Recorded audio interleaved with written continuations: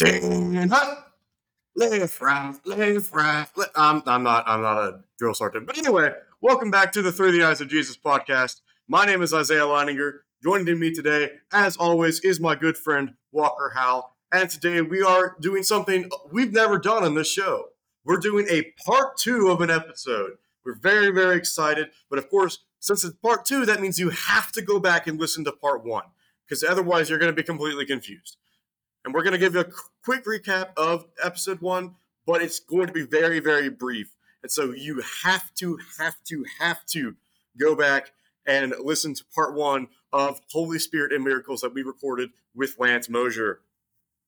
Did I do a good job of commanding the audience there, as it says in our script? How was that? All right. I think you did okay, even though you're not a drill sergeant. You did well enough. Perfect. We'll go with that. Yeah, but again, and that was Lance right there. And again, we're so happy to have Lance back on the show. Episode one was phenomenal, and episode two is going to be phenomenal. So make sure that you check out Lance on his YouTube page, topicalbiblestudies.com, as well as his books. He's written several books, and so we want to make sure that we plug those, including the one called Clouded by Emotion, which is on this very subject, on the Holy Spirit and miracles. And so that's exactly why we brought Lance onto the show for this topic. He's put a lot of study into this. He's put a lot of effort into this, and we're so thankful to have him not only as a brother in Christ, but especially as a guest on this podcast. But yes, episode one, very crucial that you listen to it. We talked about who is the Holy Spirit. We talked about the fact that the Holy Spirit is God. We talked about what are miracles, things that are done that are not able to be done naturally. They have to be done supernaturally. And we also talked about the fact that the purpose of miracles was to confirm a message. The purpose of miracles was to tell someone that, hey, what I'm saying is truly from God. I told you the episode one recap would be brief. So that leads us into our first question for episode two, which is, are there miracles today? And that's something that a lot of people wonder about. That's something that a lot of people hear about. You know, some people claim to be able to still be able to perform miracles in this very day and age, but are they telling the truth? That's the question that we need to answer first for this episode. All right, I think that's a really good question, and a question we should be asking, not just assuming, not just listening to the religious leaders who claim one thing or another, but we ask this question and we discover the answer together in the scriptures. And that was a really good recap, by the way, Isaiah, on episode one. I do want to make one little amendment as we ask the question, what was the purpose of miracles? You were absolutely right that a purpose of miracles was to confirm the message and the messenger. In fact, I think that is the primary purpose for miracles. But we also note that there were other purposes of miracles, and we don't have the time to explore all of them today, but briefly, of course, the person who was healed, one of the purposes of the healing miracle was to provide a blessing to the recipient. Just ask the lame man who was healed after 40 years of being laid at the gate. I think he would have enjoyed a blessing from that miracle. So one of the purposes was to bless the recipient. And another purpose was Jesus came preaching, repent, for the kingdom of heaven is at hand. He came to bring the kingdom to earth, to the citizens of earth, and translate them into the kingdom of God. And one of the things that Jesus said to prepare the people for the kingdom was his miracles was binding the strong man before plundering his house. And the particular miracle he had in mind when he said that was casting out demons. And so one of the things that Jesus did to prepare the world for the kingdom was to show that he truly had the power of God. And it reminds me of Nicodemus in John chapter 3. He came to Jesus by night. We see that in verses 1 and 2. And he says to Jesus in John chapter 3, middle of verse 2, Rabbi, we know that you are a teacher come from God. For no one can do these signs that you do unless God is with him. Nicodemus got it.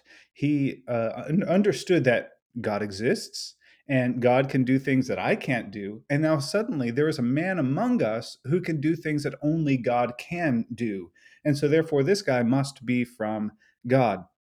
And it pointed to the fact that Jesus knew what he was talking about, and he was teaching the truth. And Nicodemus had his Jesus had Nicodemus's undivided attention once Nicodemus noticed these miracles, and we should too. Jesus came performing these miracles, knowing that it would point to his deity. But it's also worth noting that Nicodemus seems somewhat surprised here. And that's because it seems that miracles were not being performed by every single person in the first century, not even every single religious person or religious leader. Nicodemus was not focusing on any of the other rabbis or any of the Pharisees. He noticed this Jewish guy from Nazareth who was able to perform these miracles. Out of the 1600 or so years of Bible history we have, we have only about 200 years on record of people performing miracles with their hands. That is, healing people, raising them from the dead, casting out demons. And that surprises a lot of people because I used to be under the impression that you open the Bible and you're going to read about a miracle on every single page, but that's not the case. Uh, Now, I guess one exception might be the gift of prophecy, because whenever we do read scripture, we're reading something that was inspired by the Holy Spirit. But I guess what I'm talking about when I say work of power is something coming through the hands, the bodies of men and women to perform things, like you said, Isaiah, that humans cannot naturally do. And it does lead us to the question, are people doing that today? And I think one question that should be asked in addition to that is, do we still have the primary purpose for miracles? As Isaiah said, when we read in the scriptures, what the primary purpose of miracles is, it is to confirm the message. For instance, in Mark 16, verse 15, Jesus told the apostles to go and preach the gospel to all creation. And then verse 20 says that the Lord worked with them, confirming their message with the signs that followed. And Moses in Exodus 3 and 4, when he was sent to the children of Israel, God sent him with miraculous gifts to prove that he was indeed a messenger come from God. And so the primary purpose was to confirm the message. The question is then, do we still need the message of God to be confirmed to us? And I think the answer begins to be given to us in John's account in John chapter 20, verses 30 and 31. Jesus had risen from the dead, and the previous narrative here is where Jesus appears to the apostles, including Thomas. And Thomas sees him and declares that Jesus is his Lord and his God. That's in verse 28. And in verse 29, Jesus said to him, Thomas, because you have seen me, have you believed? Blessed are those who have not seen and yet have believed. All right, Isaiah and Walker, I'm going to assume something about you. Correct me if I'm wrong, but I'm going to assume you have not seen the risen Jesus with your own eyes, the way that Thomas and the apostles did on this occasion. Any correction forthcoming? That would be correct. Okay, very good. And I'm also going to assume that you believe in him. You might even say as much as Thomas did on this occasion. I would say so. All right. Well, Jesus calls you blessed. Now, I think in context, this is a little bit of a rebuke because there were those who believed the women, for instance, and ran to the tomb and believed that Jesus had truly risen from the dead before they had seen him with their own eyes. And Thomas, on the other hand, was doubtful in this chapter. But I think this blessing goes forward in time too. I think Jesus was talking about those previous to Thomas, but this goes toward the 21st century too, because Peter would say in 1 Peter chapter 1 that having not seen him, you still love him. And that would be us as well. We have not seen him with our own eyes, yet we still believe in him and we love him. These blessings come to us. But how is it that we can believe, and we could even argue that we believe just as much as Thomas did, who saw him with his own eyes? Well, John continues in the next verse, verse 30. Truly, Jesus did many other signs in the presence of his disciples, which are not written in this book. But these are written that you may believe that Jesus is the Christ, the Son of God, and that believing you may have life in his name. This is the blessing that was in mind here toward those who believe having not seen. And how can we believe in the gospel without seeing Jesus with our own eyes? Now, that's not a rhetorical question. What do you think the answer is, Isaiah or Walker? How can we believe without seeing? We have the written record of the things that Jesus has done while on earth, and we have not only the scriptures to say that, but we have other historical evidence that he was a real person, that he did walk the earth, and do the things that the Bible said he did. Okay, so you're saying that you have faith in Jesus even though you did not witness his raised body. What about this? Have you witnessed a miracle that you can see in the Bible, like someone being raised from the dead or someone healing a lame man or a leprous person? Have you witnessed anything like that? I have not. No. Yet you still believe. Correct. All right, and I do too. Because John, even writing toward the end of the first century, he expressed to his first and second century audiences that I have written down this account so that you may believe. But if you look toward the beginning of the account, belief was produced through witnessing of miracles. And if miracles were still prevalent, at least as prevalent as throughout the first century, as they were, if they were prevalent like they were throughout the first century, then John, I don't think, would have written something like this.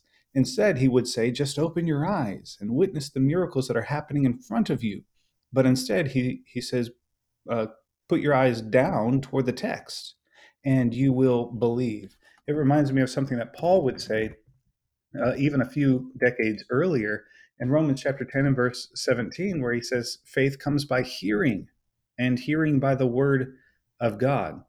Paul wrote to the Corinthian Christians that he was a bit disappointed in them because they still depended on miracles in order for their faith to be upheld. And Jesus would say in Matthew chapter 12 that an adulterous and an evil generation seek after signs. He did not like the fact that people continuously asked for miracles and signs because he thought it should be sufficient for them once they've come to true belief in Jesus. They don't need signs anymore to believe in him. And so his signs were sufficient to point to his deity, to point to the fact that he was the Son of God. And so I don't think this is conclusive at all, not conclusive by any means, but at least we're asking the question, do we even need miracles today? And if the primary purpose was to produce faith in the hearer of the message, well, no, we don't need miracles for that to happen. Case in point, us today. We've got, like you said, Isaiah, the external evidences, whether it be historical, archaeological, scientific, but we also have the internal evidences through Scripture that Jesus is the Christ, the Son of the living God. We can have full faith in him, and our faith is not lacking anything that the first century believers had, even though we have not witnessed miracles. Now, I think it's a great question to ask right after this is, well, if we don't have miracles today, where did they go? Obviously, Mm. like you pointed out for us, Brother Lance, we see in Scripture, both occasionally in the Old Testament and especially in the Gospels and the book of Acts, people performing miracles, raising people from the dead, healing the sick, healing the blind, giving the deaf the ability to hear, these kinds of things. So if we hear about these kinds of miracles that happened in the scriptures, where did they go? Either they didn't happen at all and there's never been these miraculous signs, or they went somewhere. The idea there, of course, is that either we believe that these signs happen, that these miracles happened, and they stopped happening for whatever reason, or they never happened at all. And obviously, if we're going to discredit the miracles of Christ or the miracles of the apostles, then we're discrediting everything with the gospel. So Mm. that can't be the solution. So where did they go? Yeah, that's right. And I'm glad that you pointed that out because we truly believe in the miracles of the New Testament. So if you hear us say that we believe miracles are not happening in the 21st century. That is not at all saying that we believe miracles did not happen in the first century. I believe everything that the scriptures tell us happened actually happened historically. They're not fables. They're not, special stories wrapped up pretty so that we can think that's nice or anything like that. When Jesus raised the dead, when the apostles healed the sick, I believe that with all of my heart. But you're asking a good question. If we're not seeing that with our own eyes today, where did they go? And I think a bit of a history lesson is worth noting. For instance, if you turn to Mark chapter 1, and I'm going to go through this lesson very quickly. I'm not going to read every scripture that might come to my mind or even every scripture that I reference. But in Mark chapter 1, we've got Jesus coming in on the scene. And one of the first things that he begins doing after his baptism is going around and casting out demons and healing everyone in the region. We see that especially toward the end of Mark chapter 1, but Mark chapter 1 is actually pretty lengthy compared to other chapters in the book. But we see in verses 21 and following, Jesus casting out demons. We see Peter's mother-in-law in verse 29 and following verse 32, many people are healed. And then look at the very end of Mark chapter 1, we see in verse 45, verse 41, then Jesus, moved with compassion, stretched out his hand and touched him and said to him, I am willing, be cleansed. And so we see Jesus's his reputation going throughout the first century world. There is a miracle worker on the scene. If you were to imagine miraculous activities charted on a curve or a chart itself, you would see this fluster of activity in during the time of Jesus's physical ministry. Prior to that, we have no record of anyone performing miracles. Not even Jesus's forerunner, John the Baptizer, is on record performing any miracle beyond his prophecies. And so when Jesus starts performing miracles, people flock to him saying there's something different with him. And then the first time we see someone other than Jesus perform miracles is in Matthew chapter 10, when Jesus sends out the 12 for the first time. And he tells them in Matthew 10 and verse 7, as you go, preach, saying the kingdom of heaven is at hand, heal the sick, cleanse the lepers, raise the dead, cast out demons. Freely you have received, and freely you give. And so he gives his apostles this ability, and people flock to them. And then we see in the book of Luke, another 70 or so are given miraculous abilities to do the same thing. And then that kind of tapers off for a while. We don't see a lot of activity by the hands of the apostles or other disciples until after Jesus raises from the dead. We see Jesus saying to the apostles in Acts chapter 1 and verse 5 that John truly baptized with water, but you shall be baptized with the Holy Spirit not many days from now. And he says to them in verse 8 that you shall receive power when the Holy Spirit has come upon you, and you shall be my witnesses in Jerusalem and in Judea and Samaria and to the end of the earth. And so we're about to see another flurry of miraculous gifts in chapter 2 when the Holy Spirit does come upon these apostles, and he, that is the Holy Spirit, gives them power. That's the word Jesus used in Acts chapter 1, verse 8, that you shall receive power. And what we see in chapter 2 is a fulfillment of what Jesus just promised, that they would be baptized with the Holy Spirit. And so in chapter 2 and verse 4, they, and if you follow that pronoun, you realize that Luke here in Acts chapter 2 is not talking about general disciples or even the 120 who were previously assembled in the previous chapter. No, this is now a new day where the apostles are gathered. And it says in verse 4, and they were all filled with the Holy Spirit and began to speak with other tongues as the Spirit gave them utterance. And so the apostles are baptized with the Holy Spirit. They're able to now speak in tongues, which is something I think we need to talk about soon enough. In the next chapter, we see this lame man at the gate called Beautiful healed by Peter and John. And we see in chapter 5 and verse 12 that through the hands of the apostles, many signs and wonders were done among the people, and they were all with one accord in Solomon's porch. So the apostles are named as the people performing miracles now that Jesus has ascended into heaven. And in the book of Acts, these are the only guys we see performing miracles until chapter 6. All right. So here is one thing that we can learn according to the book of Acts is that one way that Jesus gave these men after the resurrection miraculous powers was through the baptism with the Holy Spirit. In Acts chapter 1, verse 5, Jesus said, "You shall be baptized with the Holy Spirit not many days from now." Chapter 2, verse 1, Pentecost had fully come. And then verse 4, they were filled with the Holy Spirit and began to speak with other tongues.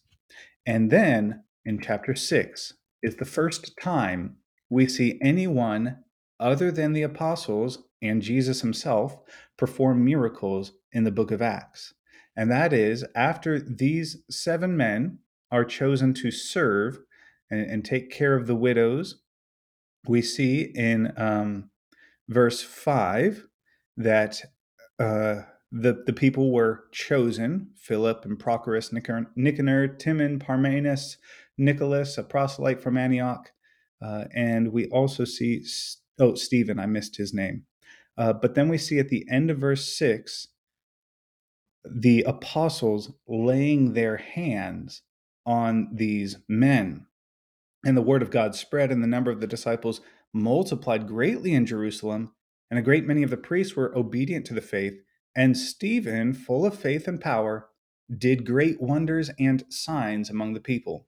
Stephen's the first person on record to perform miracles in the book of Acts, other than Jesus and the apostles.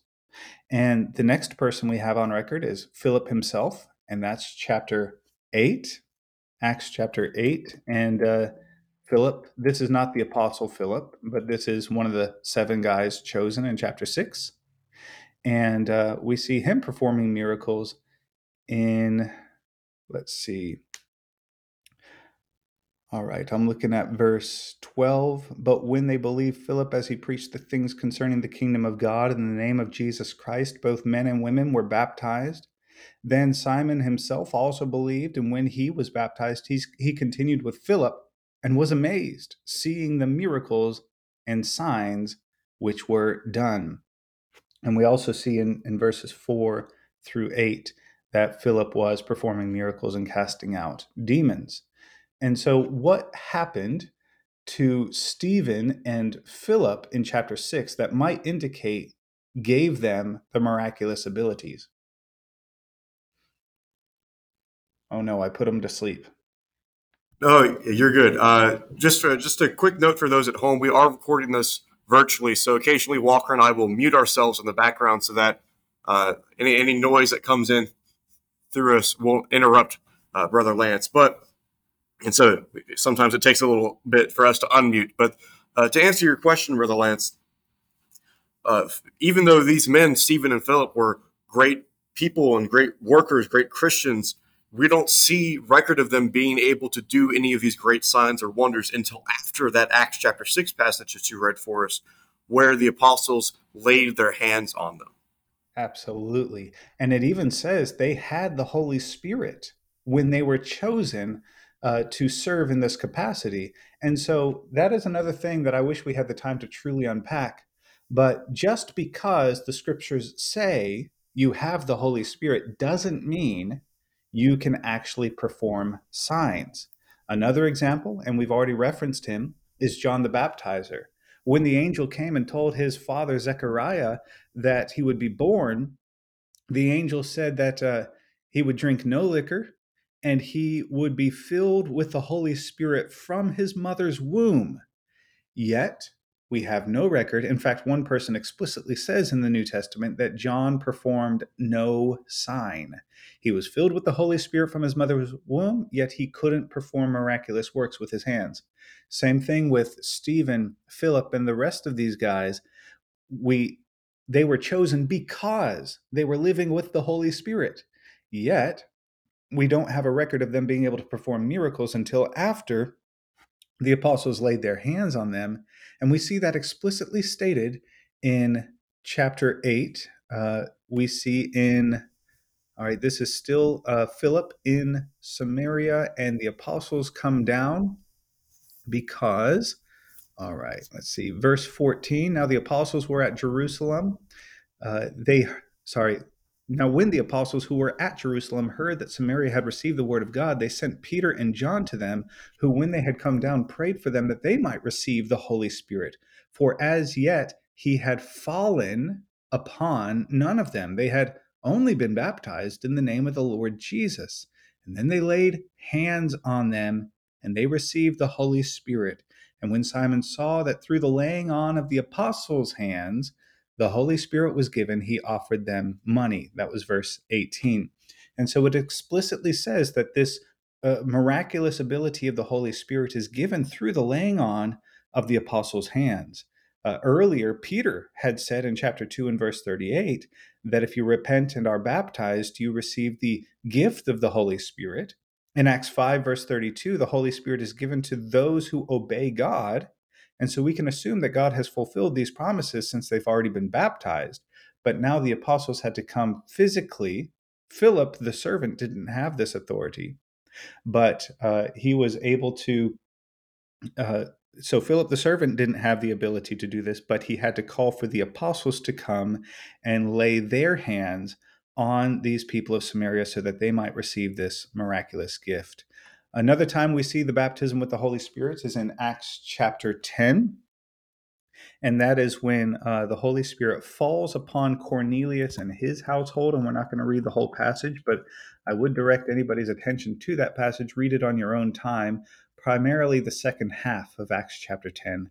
But the Holy Spirit falls on Gentile people as they hear the gospel. And the Gentiles are then, after they receive the baptism with the Holy Spirit, they're able to speak with tongues and magnify God. That's Acts 10, verse 46. And then afterward, they are commanded to be baptized in water. And so I go in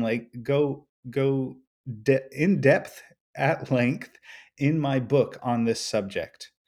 So if you're looking for a deeper read, let me know. I'll get you a copy of my book. But I've come to the conclusion that the way God gives miraculous gifts in the New Testament Christian age in the church is through two events, through the laying on of the apostles' hands and through the baptism with the Holy Spirit. And the baptism with the Holy Spirit happens only twice explicitly in the New Testament. And we have no reason to believe it still happens today. Now, I understand that if somebody was raised believing that every single person is supposed to have the baptism with the Holy Spirit, that might come as a shock. But read your New Testament. We see in the very beginning John promising that Jesus would baptize with the Holy Spirit. And that's a future promise. In Acts chapter 1, Jesus is still promising it in the future. So it hasn't happened yet. Finally, it happens in Acts chapter 2, but we don't see it happen again until Acts chapter 10. And nearly 10 years have passed between Acts chapter 2 and Acts 10. Baptism with the Holy Spirit was not an everyday, every disciple experience. It only happens explicitly twice in the New Testament. And we see activity of the Holy Spirit all over the place, but specifically baptism with the Holy Spirit only happening those two times, Acts 2 and Acts 10. So what do you think, Isaiah? I think it's important for us when we look at those two passages in Acts chapter 2 and Acts chapter 10 to think about why the baptism of the Holy Spirit was needed there. Yes. In Acts chapter 2, we see the baptism of the Holy Spirit coming down on the apostles in order for them to be able to go out and preach the first gospel sermon with the gifts of the tongues that you mentioned earlier, so that the message of the gospel could be communicated to people from all different nations. And then in Acts chapter 10, of course, Acts chapter 10, we find the story of Cornelius, who is the first Gentile convert. And that's a big deal because up until that point, the only people who had been converted to Christianity had been Jews or proselytes, which were people who were not born Jewish but still practiced the Jewish religion to the best of their ability, such as the Ethiopian eunuch in Acts chapter 8. Yes. But when we get to Acts chapter 10, the people in Cornelius' home were baptized with the Holy Spirit because the apostles, especially Peter, needed to know that Gentiles were allowed to become Christians. That was something that they didn't understand. And in fact, they actually had to have basically a meeting about this later in the book of Acts in chapter 15. They call it the Jerusalem Council. They had to understand what had happened there in the household of Cornelius and why Gentiles were now becoming Christians, because up until that point, and even after the baptism of Cornelius and his household, Jews did not want Gentiles to become Christians. They were trying to keep that message away from them because of their disdain for the Gentiles, for anyone who was not a Jew.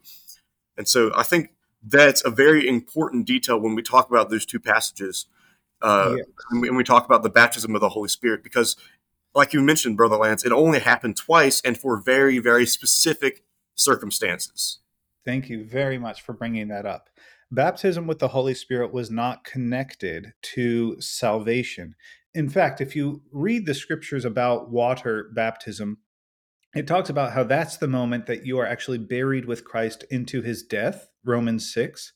And that's the moment that your sins are washed away, Acts 22:16, and that you are forgiven, Acts 2, verse 38, and you are saved, 1 Peter 3:21 and Mark 16:16. And it's interesting that when Cornelius and his family received the baptism with the Holy Spirit, Peter still commanded them to be baptized in water in the name of Jesus. And that's toward the end of Acts chapter 10. And so, even though Cornelius and his family had received the baptism with the Holy Spirit, they still had not gone through the process of being converted to Christ, being buried with him in baptism. And one of the things that I say in my book and in my public teachings about this is something that Isaiah was kind of pointing to, was that baptism with the Holy Spirit served kind of as a green light. Because if you read Acts chapter 1, these guys, the apostles, they were waiting for the kingdom. In Mark 9, verse 1, Jesus said that the kingdom would come with power. And as soon as Jesus promised power by the Holy Spirit in Acts chapter 1, they realized, is this when you're going to restore the kingdom to Israel? And they were told to just wait. Wait in Jerusalem until the Holy Spirit comes. And then as soon as he falls on them, that's when they began speaking with tongues and preaching the gospel to the Jews. So it was a green light. It's now time to preach the kingdom among my people. And then once it was time for the Gentiles to come into the kingdom, then Peter again witnessed the baptism with the Holy Spirit, but this time upon the Gentiles. And when the Jews in Acts chapter 11 require Peter to give an account for himself, why did you go and spend time with the Gentiles in their own home?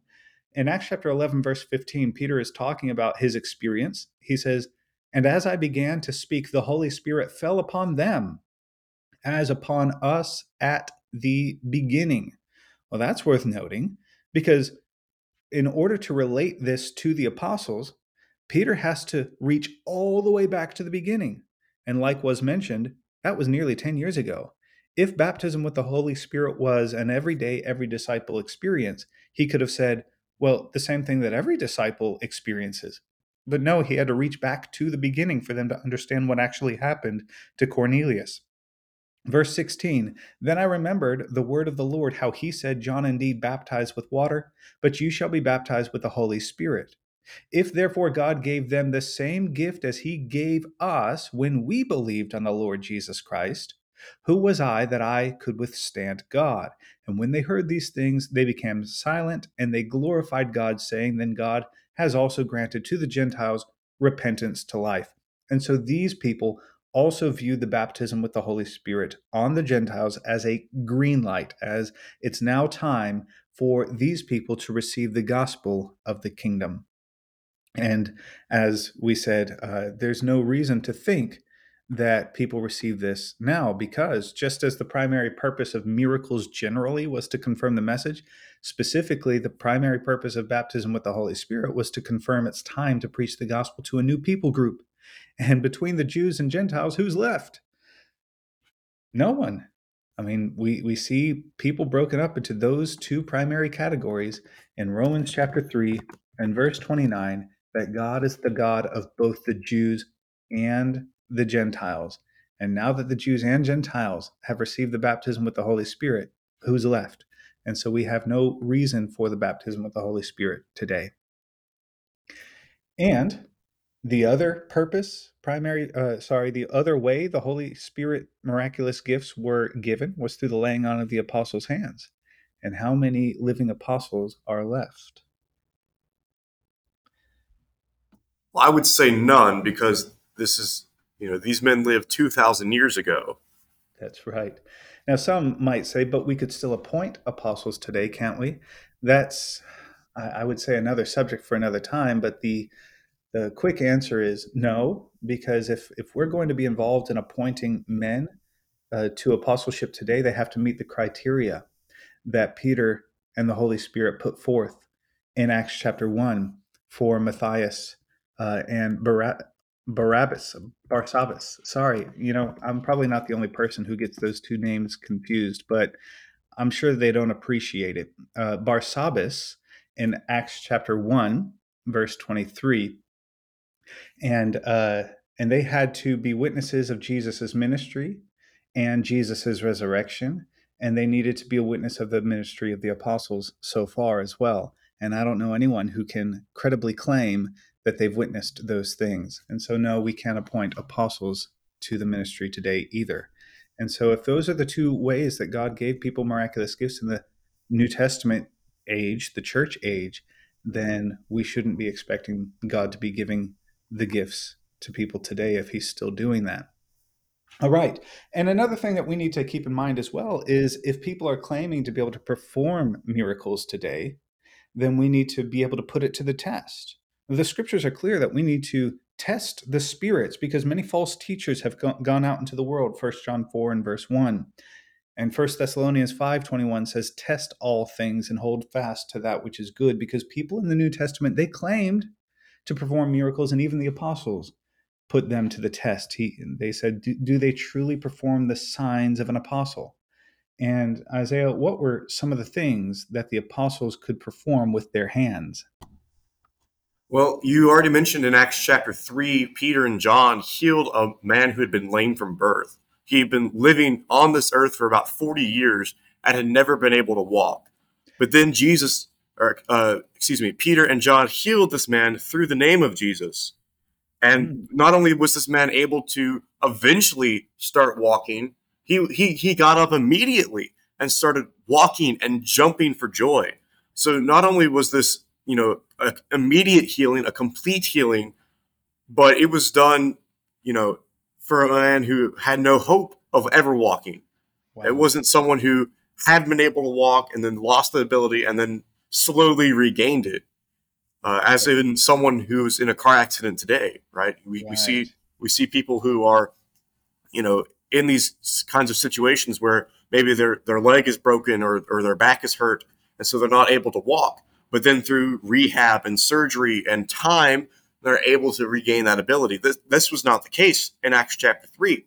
This man had never been able to walk, and yet immediately he was up and running and jumping for joy and praising God because of the miracle that had just been performed. And we see that the Pharisees and the other Jewish religious leaders, they understood that and they recognized this. And so when they called Peter and John in for questioning, they knew that nothing that they said could refute the miracle. In Acts chapter 4 and verse 16, the Pharisees said, "What shall we do with these men?" Talking about Peter and John. "For what a notable sign has been performed through them is evident to all the inhabitants of Jerusalem." Look at this. "And we cannot deny it." When we look at these kind of faith healers or miracle workers that we see today, a lot of the times, and obviously this is a blanket statement, a general statement, but a lot of the times when they heal someone, it's of something that we can't see. It's of something that we can't verify. Everyone knew that lame man. He had been begging in front of the temple for years. Everyone recognized him and said, "That's the same guy who's been here all his life. He's never been able to walk, and now he's jumping in the temple." they could not deny the truth about this miracle. And so I think that's an important distinction between the miracles of the apostles and the quote unquote miracles that we can see today. Yes. And when even skeptics of this Jesus movement witnessed a miracle, even they were compelled to say, there's something to this. We cannot deny it. Yet today, if there's somebody who is a skeptic of Christianity, pretty often, if they're around somebody claiming to be able to perform these miracles, they leave laughing even harder. But generally, they're also not even given that opportunity because so many so-called miracles are being performed today in private, closed religious meetings. They're not performed in front of high traffic public buildings today. They are performed in closed religious meetings where people are already disposed to believe in what is supposedly happening on stage to somebody who came in with chronic headaches or really bad back pain, who are usually filtered through some uh, interview process before these faith healings even begin. And I wonder why they have to go through an interview process before they're called on stage. And we could probably guess as to why. And by the way, we're not attacking anybody personally. These are just things that we have witnessed and we're calling to question. If you're truly performing a miracle, do what the apostles were willing to do. Go in front of a high traffic building, find somebody who could truly use a healing in the name of Jesus and convert the masses through truly performing miracles of raising the dead and healing the lame and the blind and the other sick people as well. And another thing that I've also encountered is this idea that every single Christian should have miraculous abilities. And usually, if that's expanded upon, especially the gift of tongues. In fact, there was a time when I was exploring Christianity for the first time, and I had some friends in a church that could supposedly perform faith healings, and they said it all begins with the gift of tongues. In fact, you cannot know that you are saved until God causes you to speak in tongues. Now, these people were my friends. They were not charlatans. They weren't in it for the money. They truly believed this. And so I believed them as well because I didn't know how to navigate the Bible. I didn't know how to test the spirits. I didn't know how to test all things. I simply believed them because I thought they had my best interests in mind. And so I tried to speak in tongues because they convinced me that every single person who believes on Jesus should be able to speak in tongues. And if you can't speak in tongues, then God has not proven his salvation in you. Yet we go to 1 Corinthians chapter 12, and Paul asks a couple of rhetorical questions. He begins with verse 27. He says, "Now you are the body of Christ." In context, Paul has been talking about how every person, every Christian, is a member of the body of Christ and serves a different role, just like your physical body. Your hand is important to you, and so is your foot, but they don't perform the same role. Everybody is given different abilities, different gifts from God to help the kingdom. And he says in verse 27, "You are the body of Christ and members individually. And God has appointed these in the church: first apostles, second prophets, third teachers, after that miracles, then gifts of healings, helps, administrations, varieties of tongues." Here are his questions. Are all apostles? Are all prophets? Are all teachers? Are all workers of miracles? Do all have gifts of healings? Do all speak with tongues? Do all interpret? But earnestly desire the best gifts, and yet I show you a more excellent way. And he goes on to show that love is the more excellent way. But he asks those questions, are all apostles? And we know the answer to that question.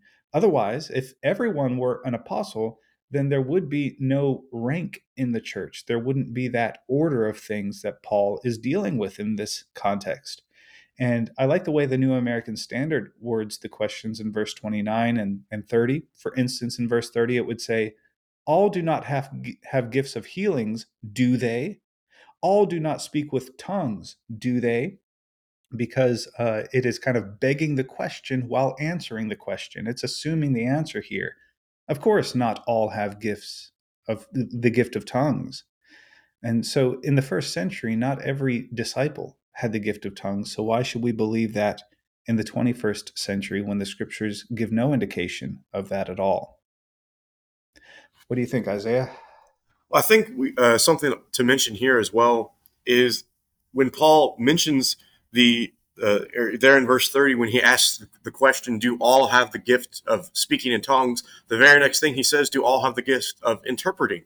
So I think that raises the point of when the early church spoke in tongues, especially in worship setting, there was someone who had to be there to interpret that. Yeah. Because when the Bible says these gift of tongues, it was these other languages. It was not just, babble, right? It was not just saying random sounds. It was another language, and someone had to be there in order to interpret it. If not, there was no benefit for that. And he spends a good amount of time in Acts chapter 4, or excuse me, in 1 Corinthians chapter 14, talking about this. That's right. And in fact, in chapter 14 and verse 28, or verse 27, he says, if any speak in a tongue, let there be one, let there be only two, or at the most three, and each in turn, and let someone interpret. But if there is no one to interpret, let each of them keep silent in church and speak to himself and to God. And so, what we see here then is the gift of tongues was a commendable gift, which again goes against what I was taught. When I asked my very excited friends in this church what it was to speak in tongues, one thing that they would say is it's an uncontrollable gift, that you are overwhelmed and overcome by the Holy Spirit, and He controls your tongue, He controls your actions, and you begin speaking in tongues beyond your control. Yet here, what we just read in 1 Corinthians 14, the Holy Spirit commands when to use the gift and when not to use the gift. And so, therefore, that implies that the gift was controllable. There was no uncontrollable nature of this gift. It was all something that the disciple was able to choose when to use it and when not to use it. And members of Corinth, they abused this gift. And that's one of the reasons why Paul had to give this commandment, is that they were treating the church as a madhouse. And visitors were coming in thinking everybody's crazy here because everybody's speaking in a different language. But that does, we're kind of jumping forward, and we should go back and actually ask this question: what was the gift of tongues? What would you say, Isaiah, would be the best passage in Scripture we could go to answer this question? What was the gift of tongues?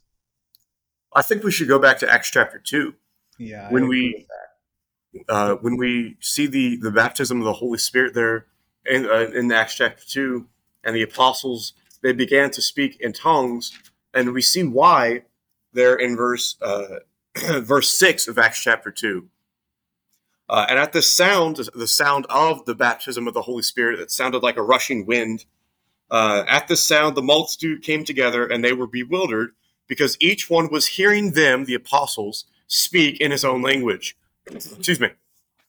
And they were amazed and astonished, saying, are not all these who are speaking Galileans? And how is it that we hear, each of us in his own native language?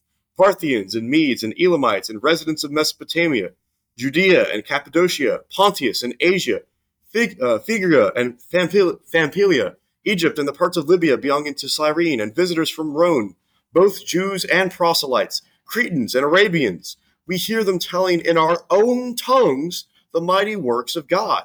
So we see here in Acts chapter 2, it is Pentecost. It is a Jewish holiday, Jewish feast. And so a bunch of people were in Jerusalem where the temple was in order to partake of this holiday, partake of this feast. And they hear the apostles and those who are with them speaking, not unintelligibly, not words that they could not understand, but speaking in their own language, speaking in a tongue that they could understand, even though there were people from all those different regions that we just read there in verses 9 through 11. The gift of tongues was not to impress someone. It was not for the purpose of being saved. The gift of the gift of tongues was to teach and to edify those who did not speak your language. Amen. Yeah, I completely agree with that. And this is the passage I would have turned to as well. It explains it so well that these people heard the mighty deeds of God being explained in their own language. And it also says not just their own language, but verse 8, we hear in our own native tongue. Uh, it was the individual dialects too. This was a true miraculous gift that these guys, these fishermen who had not gone to language school, they were able to speak not just other languages, but speak them so well that people from this region thought, he's speaking in my own accent, in my own dialect. He's using words that are very specific to this language. There's a time in 1 Corinthians 14, verses 6 through 12, where Paul compares the gift of tongues with the ability to play an instrument. And one of the examples he gives is a bugle, for instance, on the battlefield. Prior to going to battle, the army trains together and they agree that certain sounds are they're played over the very loud battle in order to communicate something to the entire army. And so, for example, if it was time to charge, well, there's the universal sound of charge, according to the cartoons at least, duh, duh, duh, duh, and they would use a bugle on the battlefield because that was so much louder than the shouts of men. But if the bugle player came to the field and he just started playing his own music, something that nobody had agreed upon or had some type of translation to, then nobody would know when it's time to charge. Nobody knows when it's time to retreat. Nobody knows when it's time to regroup because we haven't agreed upon whatever you're playing over there. And Paul makes the point that if you go into the assembly of Christians and you start speaking a language that no one can understand, then you're just as bad as that guy who goes onto the battlefield and plays his own music. It doesn't make any sense. You've got to have some meaning coming out of your mouth, which again refutes the idea that the Holy Spirit is controlling your tongue and making you speak in languages that are not understood. It's very often called tongues of angels, but there's no benefit to the hearer if you're speaking something that nobody on earth can understand. All right. One last thing that I would say about the gift of tongues that helps us understand this is in Matthew chapter 10, we've already cited this passage where Jesus sends the apostles out for the first time. He tells them to raise the dead and heal the sick, cleanse the lepers, cast out demons. One gift from God in that list that is not there is the gift of tongues. And that's because if you read in context, Jesus is sending these guys out to their own countrymen, to the lost sheep of the house of Israel. And so a Jew who lived in Galilee would have had no problem at all communicating to another Jew in the region of Galilee or even Judea. They would have spoken the same languages. But later on, when Jesus sends the exact same men out to a totally different audience, Mark 16, verse 15, to the entire world, then if you read the rest of that passage in Mark 16, he does give them the gift of tongues, because this time they're going to every country, no longer just to the lost sheep of the house of Israel. The gift of tongues was, as Isaiah said, the miraculous ability to speak the gospel in another language so that there would be no language barrier and the gospel could spread so rapidly throughout the first century that the apostles were able to confidently say that every person in the known world had the opportunity to hear the gospel, even in his own language. We've talked a lot about the Holy Spirit and the gift of tongues in the early church, and we've seen how it was used. We've seen the fact that it was used to edify and to teach, also for confirmation. Right, when Cornelius and his household were baptized, they began to speak in tongues as well. And we've also looked at the fact in 1 Corinthians chapter 12 that not every Christian back then had it. So that brings up the question, at least for me, is this still around? Do we have the gift of tongues today? Are there still some people who can perform this miraculous gift?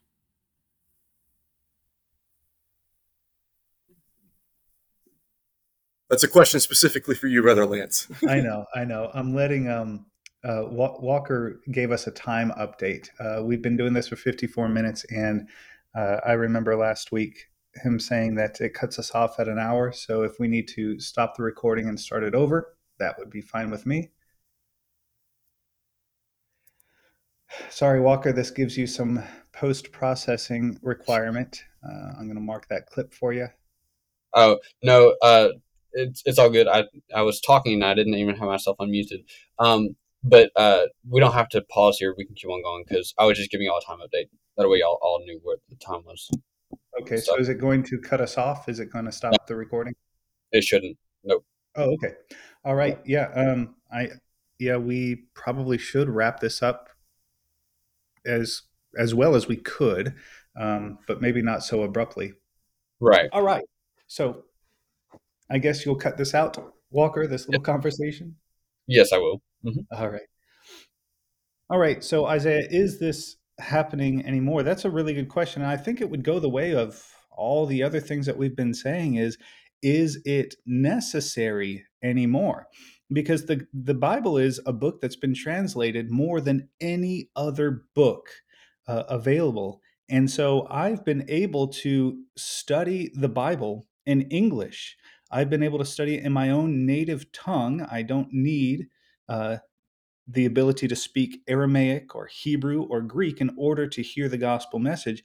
And I haven't needed anybody to speak the gospel with the gift of tongues in order for me to have that faith. Praise God, we don't need the gift of tongues anymore because we have the gospel in all the languages that people can hear today. As far as I know, I'm sure there are a few languages where we would really like to see it translated into some of the smaller languages, but I guess the main languages are available today. We don't need the gift of tongues. And even before the first century was over, Paul wrote in 1 Corinthians 13, verse 8, that love never fails. But whether there are prophecies, they will fail. Whether there are tongues, they will cease. And whether there is knowledge, it will vanish away. For we know in part, and we prophesy in part, but when that which is perfect has come, then that which is in part will be done away. And this is another thing that requires a good hour or so to study. So I'm not going to pretend that I could wrap it up in just 1 minute or so. But one thing that we can notice is, at least during the first century, when the gift of tongues was clearly being used by the church, Paul looked forward to a time when tongues would cease. The gift of tongues would vanish away. And by the way, when Paul says whether there is knowledge, it will vanish away, that's not general knowledge. That is, if you look in context, that is miraculous knowledge. That is the ability to know the mind of God before it's been revealed in his scriptures.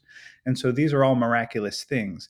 There's prophecy, tongues, and knowledge. And all of it had to do with knowing the will of God without having access to his completed or revealed scripture yet. And so Paul even looked forward to a time in the church where faith, hope, and love would continue in the church, but there would no longer be the need for prophecies, tongues, or supernatural knowledge. And I believe we're living in that time now. We can have faith, hope, and love, but we don't have prophecies, tongues, or knowledge. Otherwise, if we did, then the scriptures would not be complete, that the 66 books of the New Testament would not be sufficient. If somebody comes to you claiming to have supernatural knowledge or the gift of prophecy, then they are claiming that their word is just as binding and just as much as the word of God as the 66 books of the Bible are. And I've put that challenge towards somebody who claimed to have prophecy, and they were kind of taken aback. They realized, oh, I better be careful then if that's the case, because the scriptures were inspired by the Holy Spirit. And if you're claiming to have the gift of prophecy today, then you're claiming to have the ability that the apostles had when they wrote the scriptures and so on. And so what do you think, Isaiah? I think that makes a lot of sense. Like you said, the gift of tongues was for teaching people about the gospel in their own native language. And as you pointed out, we have Bibles in a lot of different languages today. And so we're able to go and study with someone, even if they don't speak the same languages as we do, because there are scriptures available for, like you said, at least the vast majority of languages, so that people can read the Bible in their own language. People can read the Bible in their own tongue. Yeah. But of course, I think this brings up a question of, well, if the Holy Spirit is not allowing us, or do not have the miraculous gift of the Holy Spirit to be able to speak in tongues or to prophesy or things like that anymore, then is there a point to the Holy Spirit today? Right? Is the Holy Spirit at work today? And if so, what is he doing if he's not giving us the ability to talk in tongues and prophesy and do all these other miraculous things such as healing? Again, you raise a really good question, and it's a good follow-up question, because we do not want to be accused, at least justifiably accused, of saying the Holy Spirit is not active today or that he is not involved in the church today. He certainly is. And this is another topic that require probably hours of discussion and study to fully get our minds around. But just very briefly, if you were to compare 1 Corinthians 12 and Romans 12, you would see how the Holy Spirit has, in the first century, manifested himself among the saints by giving them gifts. Some of them were miraculous gifts, but not all of them. We see, for instance, in Romans chapter 12, we've got verse 6, having then gifts differing according to the grace that is given to us, let us use them. And if you cross-reference this to 1 Corinthians 12, it's not just God in general who has given these gifts, but it is the Holy Spirit specifically who has given the gifts. We see in verse 8, exhortation, the ability to exhort brethren as a gift given by God. What about the one who leads? Yes, we see that. The one who shows mercy. Verse 9, let love be without hypocrisy, abhor what is evil. And so all of the interpersonal relationships we have with members of the church, and the ability to lead, the ability to encourage or give, that is something the Holy Spirit has given to the individual members of the church. And if you were to read Romans chapter 8, you would read Paul saying that if you do not have the Holy Spirit in you or dwelling in you, then you are not adopted into the family of God. But because you are a child of God, the Holy Spirit cries out within our hearts, Abba, Father. If you are a child of God, that is spiritually speaking, we're all children of God, that is through Adam. Paul makes that point in Acts chapter 17 when speaking to people who didn't even believe in Jesus. But if we're going to be a child of God through spiritual things, through the blood of Jesus, then that must mean we have the Holy Spirit dwelling in us according to Romans 8. And one of the most famous passages of all Scripture is Romans 8, verse 28, that we know that all things work together for good to those who love God and to those who are called according to his purpose. But the previous two verses say this. This is Romans 8, verse 26. Likewise, the Spirit also helps in our weaknesses, for we do not know what we should pray for as we ought, but the Spirit himself makes intercession for us with groanings which cannot be uttered. Now, he who searches the hearts knows what the mind of the Spirit is, because he makes intercession for the saints according to the will of God. In 1 Corinthians 12, Paul says that the Spirit of God knows the mind of God. Even so, your personal spirit knows what your mind is thinking. And now, the apostle says that the Holy Spirit, who knows the mind of God, he also knows your mind because he is in you as well. So he is the Spirit who searches the hearts. And the Holy Spirit knows what your heart is dealing with. And when you pray and you don't know what to pray, the Holy Spirit is there, according to this passage, to help you when you pray. He doesn't pray for you, but he helps you when you pray. All of these things that we're talking about would be considered gifts of God. We use the word talent very often because that is the English vernacular, and it probably goes back to the parable of the talents that Jesus teaches in the New Testament. I believe that's Matthew 25. But be careful with that word talent, because actually, when Jesus used that word, he was talking about a sum of money, not actually what we think of when we think of talents. The more scriptural word would be gift. But since some gifts were miraculous gifts, we might feel like we should refrain from using the word gift in the church today, but certainly not. And it comes from the Greek word charis, which is the root for charismatic, isn't it? And so you might be talking to a group of Christians who like using labels, and they talk about this church being that, and that church over there is charismatic. But if we truly are the children of God, spiritually speaking, are we not all charismatic in that we've been given gifts from God? Even though we're not performing miraculous gifts, we should be charismatic in that sense, that we display the gifts of the Holy Spirit through our giving, our exhortation, our encouragement, our leading of God's people toward Jesus and even the lost. We are all priests in the spiritual house of God, according to 1 Peter 2, and we have these gifts to offer to him, making spiritual sacrifices. And so the Holy Spirit does a lot for us today. And it's the immature person who longs for miraculous gifts and abilities. But it is the person Paul would refer to as complete or perfect or mature who knows that the love of God is sufficient. We don't need to see miraculous gifts in order to have faith in him. What do you think?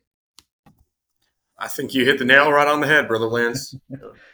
Like you said, and as we mentioned already in this episode, when you are baptized in water, fully immersed in water for the forgiveness of your sins, not only do you receive forgiveness from those sins, but you receive the gift of the Holy Spirit. That's what Peter tells us in Acts chapter 2 and verse 38.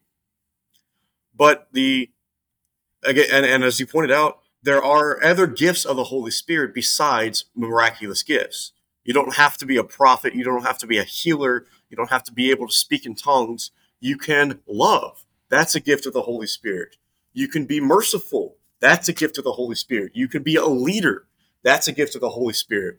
And we see these, especially when you look at the church today, or at least you should be able to. Obviously, not every church is able to do this. Not every church is equipped to do all of these things, but you should be able to walk into a church, any church today, and be able to see people with the gift of leadership, be able to see the people with the gift of teaching, be able to see the people with the gift of generosity or passion or love or mercy.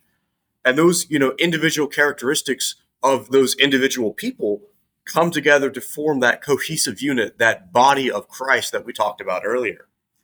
But I think it's also important for us to remember the fact that not only does the Holy Spirit dwell inside of us today and give us these gifts and give us these abilities of love and mercy and generosity and leadership, but we also see and we also know the fact that the Holy Spirit helped write the scriptures that we read from and learn from and are encouraged from today.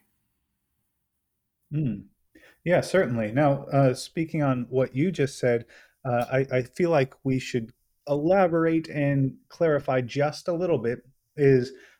Some people might be really concerned about the way we're saying certain things because it's not what we would normally say in a conservative conversation or anything like that. But we are trying to use Bible words in Bible ways. And when we see the Holy Spirit giving miraculous gifts to Christians in the first century, we see him giving them the gift of healing, for instance. But even with the gift of healing or the gift of tongues, there were instructions that went along with that. And so even though it was a miraculous gift, it was still in the hands, I guess, pardon the pun, of the Christian how to use it, when to use it. And if he did that in a selfish way or a way that did not honor and glorify God, then he would be rebuked. He had control over that gift. And the same thing would be for the non-miraculous gifts of the Holy Spirit, like faith and encouragement and giving, that we see in Romans chapter 12, verse 8. He who exhorts in exhortation, he who gives with liberality. And he goes on with the other gifts as well. And so there are instructions, even though the Holy Spirit might have given you the gift of leading or giving, that doesn't mean that you're fully equipped to use it today. No, that is something that you personally need to work on. You need to use this gift in a way that will honor and glorify God, even though it's something that God has given you to do. That doesn't mean that you are fully equipped and you just lose control of your body so the Holy Spirit can then control your body. No, you have the ability and the gift. Use it the way that you know would honor and glorify God. And it Thank you for reminds, catching that, Brother Lance. yeah, no problem. And I, I've gone back and forth whether or not I should mention this. I'll mention this for the sake of the few listeners who might be concerned right now about Acts 2 and verse 38.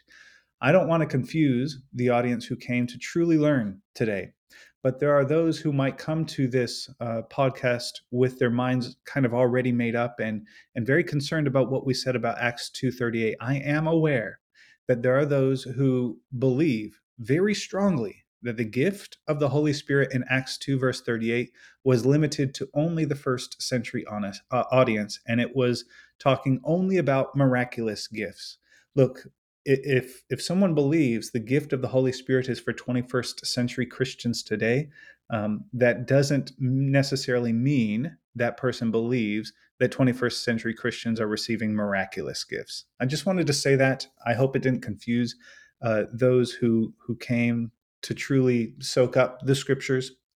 But that was for those who already have studied this and have come to the conclusion that gift of the Holy Spirit was actually only a first century thing. But if I may, I'd segue into Ephesians 5 and verse 18. I want you to notice this parallel between Ephesians 5 and Colossians 3. In fact, a lot of people have looked at Ephesians and Colossians and called them sister letters, where Ephesians is a letter about the church of the Christ, and Colossians is about the Christ of the church. In Ephesians 5, verse 18, Paul says, "Do not be drunk with wine, in which is dissipation, but be filled with the Spirit, speaking to one another in psalms and hymns and spiritual songs, singing and making melody with your heart to the Lord, giving thanks always for all things to God the Father in the name of our Lord Jesus Christ, submitting to one another in the fear of God." There are times in the book of Acts that people were filled with the Holy Spirit and they had nothing to do with it. But here, the Apostle Paul commands the Christians to be filled with the Spirit in Ephesians 5:18. How can that be fulfilled? Well, if you compare that with what he says similarly in Colossians 3, he says, this is verse 16. "Let the word of Christ dwell in you richly in all wisdom, teaching and admonishing one another in psalms and hymns and spiritual songs, singing with grace in your hearts to the Lord. And whatever you do in word or deed, do all in the name of the Lord Jesus, giving thanks to God the Father through him." If you've got the time later on today, take these two passages, that is Ephesians 5, verses 18 through 21, and Colossians 3, verses 16 and 17, and you'll find a lot of parallels. And one of the parallels is this: be filled with the Spirit, Ephesians 5:18, and let the word of Christ dwell in you richly, Colossians 3:16. So at least one way of understanding that the Holy Spirit is in you is being filled with the Word of God, letting the Word of God dwell in you. And it's not just a mental thing, it's not just an academic thing, but it's a heart thing as well. He uses the word richly. He says, "Let the Word of Christ dwell in you richly with all wisdom, teaching and admonishing one another." And so the more you allow the Word of God to dwell in you richly, that you live it out, that you teach it to others from a heart of humility, you are manifesting the fact that the Spirit of God dwells in you, or that you are filled with the Spirit, at least in an Ephesians 5:18 way. I think it's important to note that we're also called to be people who are walking in the Spirit, right? Mm. We're called to be people who are not only living out the things that the Spirit has taught us in the Scriptures, but be the kind of people who are thankful, be the kind of people who are joyful, and just be the kind of people that the Holy Spirit can be seen in. Yes, Galatians 5, verses 16 through 26 is another passage to meditate on. In that passage, Paul says, walk in the Spirit, walk with the Spirit, walk by the Spirit, live in the Spirit. He also talks about the fruit of the Spirit that the Christian would certainly bear: love, joy, peace, long suffering, kindness, goodness, faithfulness, gentleness, self control. And so, yeah, take that passage to heart, Galatians 5, verse 16, which begins with, I say then, walk in the Spirit, and you shall not fulfill the lust of the flesh. He ends the passage in verse 25. If we live in the Spirit, let us also walk in the Spirit. I believe the ESV puts it this way: to keep in step with the Spirit. I appreciate you bringing that up, Isaiah. Yeah, of course, brother. And we appreciate you and all the time that you've spent not only pouring into us and pouring into this episode, but just in general. Uh, Obviously, you've spent a lot of years in service to the Lord and all over the world. And we're so thankful for you taking the time out of your busy schedule to not only drive up to Tennessee to record the first part of this series, but to sit down and record this second episode with us virtually. We're so thankful for you and for the fact that we got to meet you and to learn from you and to continue to be blessed by you. And again, we want to encourage you guys at home to check out Lance's stuff. He has Topical Bible Studies on YouTube. You can go to YouTube, search up Topical Bible Studies. He's got a lot of great material there. If you want to go to LanceMosierBooks.com, we'll have that link included as well for anyone to go and check out his works, not just the one on the Holy Spirit and miracles, but the other one, including one that's almost a biography of how he came to be a Christian, which is something that he talked about a little bit on this episode. And we're thankful for that and for his experiences that led him to the gospel. Is there anything else that we need to mention before we go ahead and wrap up the episode, guys? All glory to God. Thank you guys for having me. This has been a blessing. And Isaiah, do you want to mention the ways that people can contact us? Absolutely. We want to be reachable to you guys. We want to be available to you guys, especially if you have any questions or any concerns that you may have about this episode or something else in the scriptures that you may not be able to understand, or something that we said in another episode that you didn't understand. So we would love to be able to reach out to you, or if you contact us, we would love to talk to you about the scriptures, about Christ. We have an Instagram page, TTEOJ_podcast. There's a Twitter by that same name. We have a Facebook page, Through the Eyes of Jesus Podcast. We have an email, info@tteoj.com. We also have a phone number. Walker, if you could give that for us, please. 731-439-9671. Thank you, brother. So there's a lot of different ways that you can reach out to us. And again, we'd love to sit down and talk with you about any of these things. And again, Brother Lance, we're so thankful for you and for your time and your dedication to the Lord. And if there's nothing else that needs to be said, we're going to go ahead and close the episode off in prayer. Dear Heavenly Father, Lord, we thank you so much for all the blessings that you have given us. Lord, we know that even though the study had some depth, that there's still a lot of things out there that could be discovered, and there's also a lot of things out there that you have not revealed to us. Help us, Lord, to search for the answers, but also be willing to accept the fact that there are some things that we don't need to know. Lord, we're so thankful for you, for your Son, and for the Holy Spirit, for the blessings that they provide to us.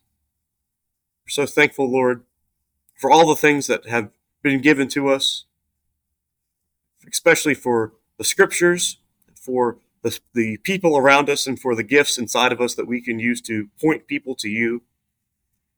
Help us, Lord, as we go about our days, to keep our focus on you, and to meditate on your word, and to grow closer to you.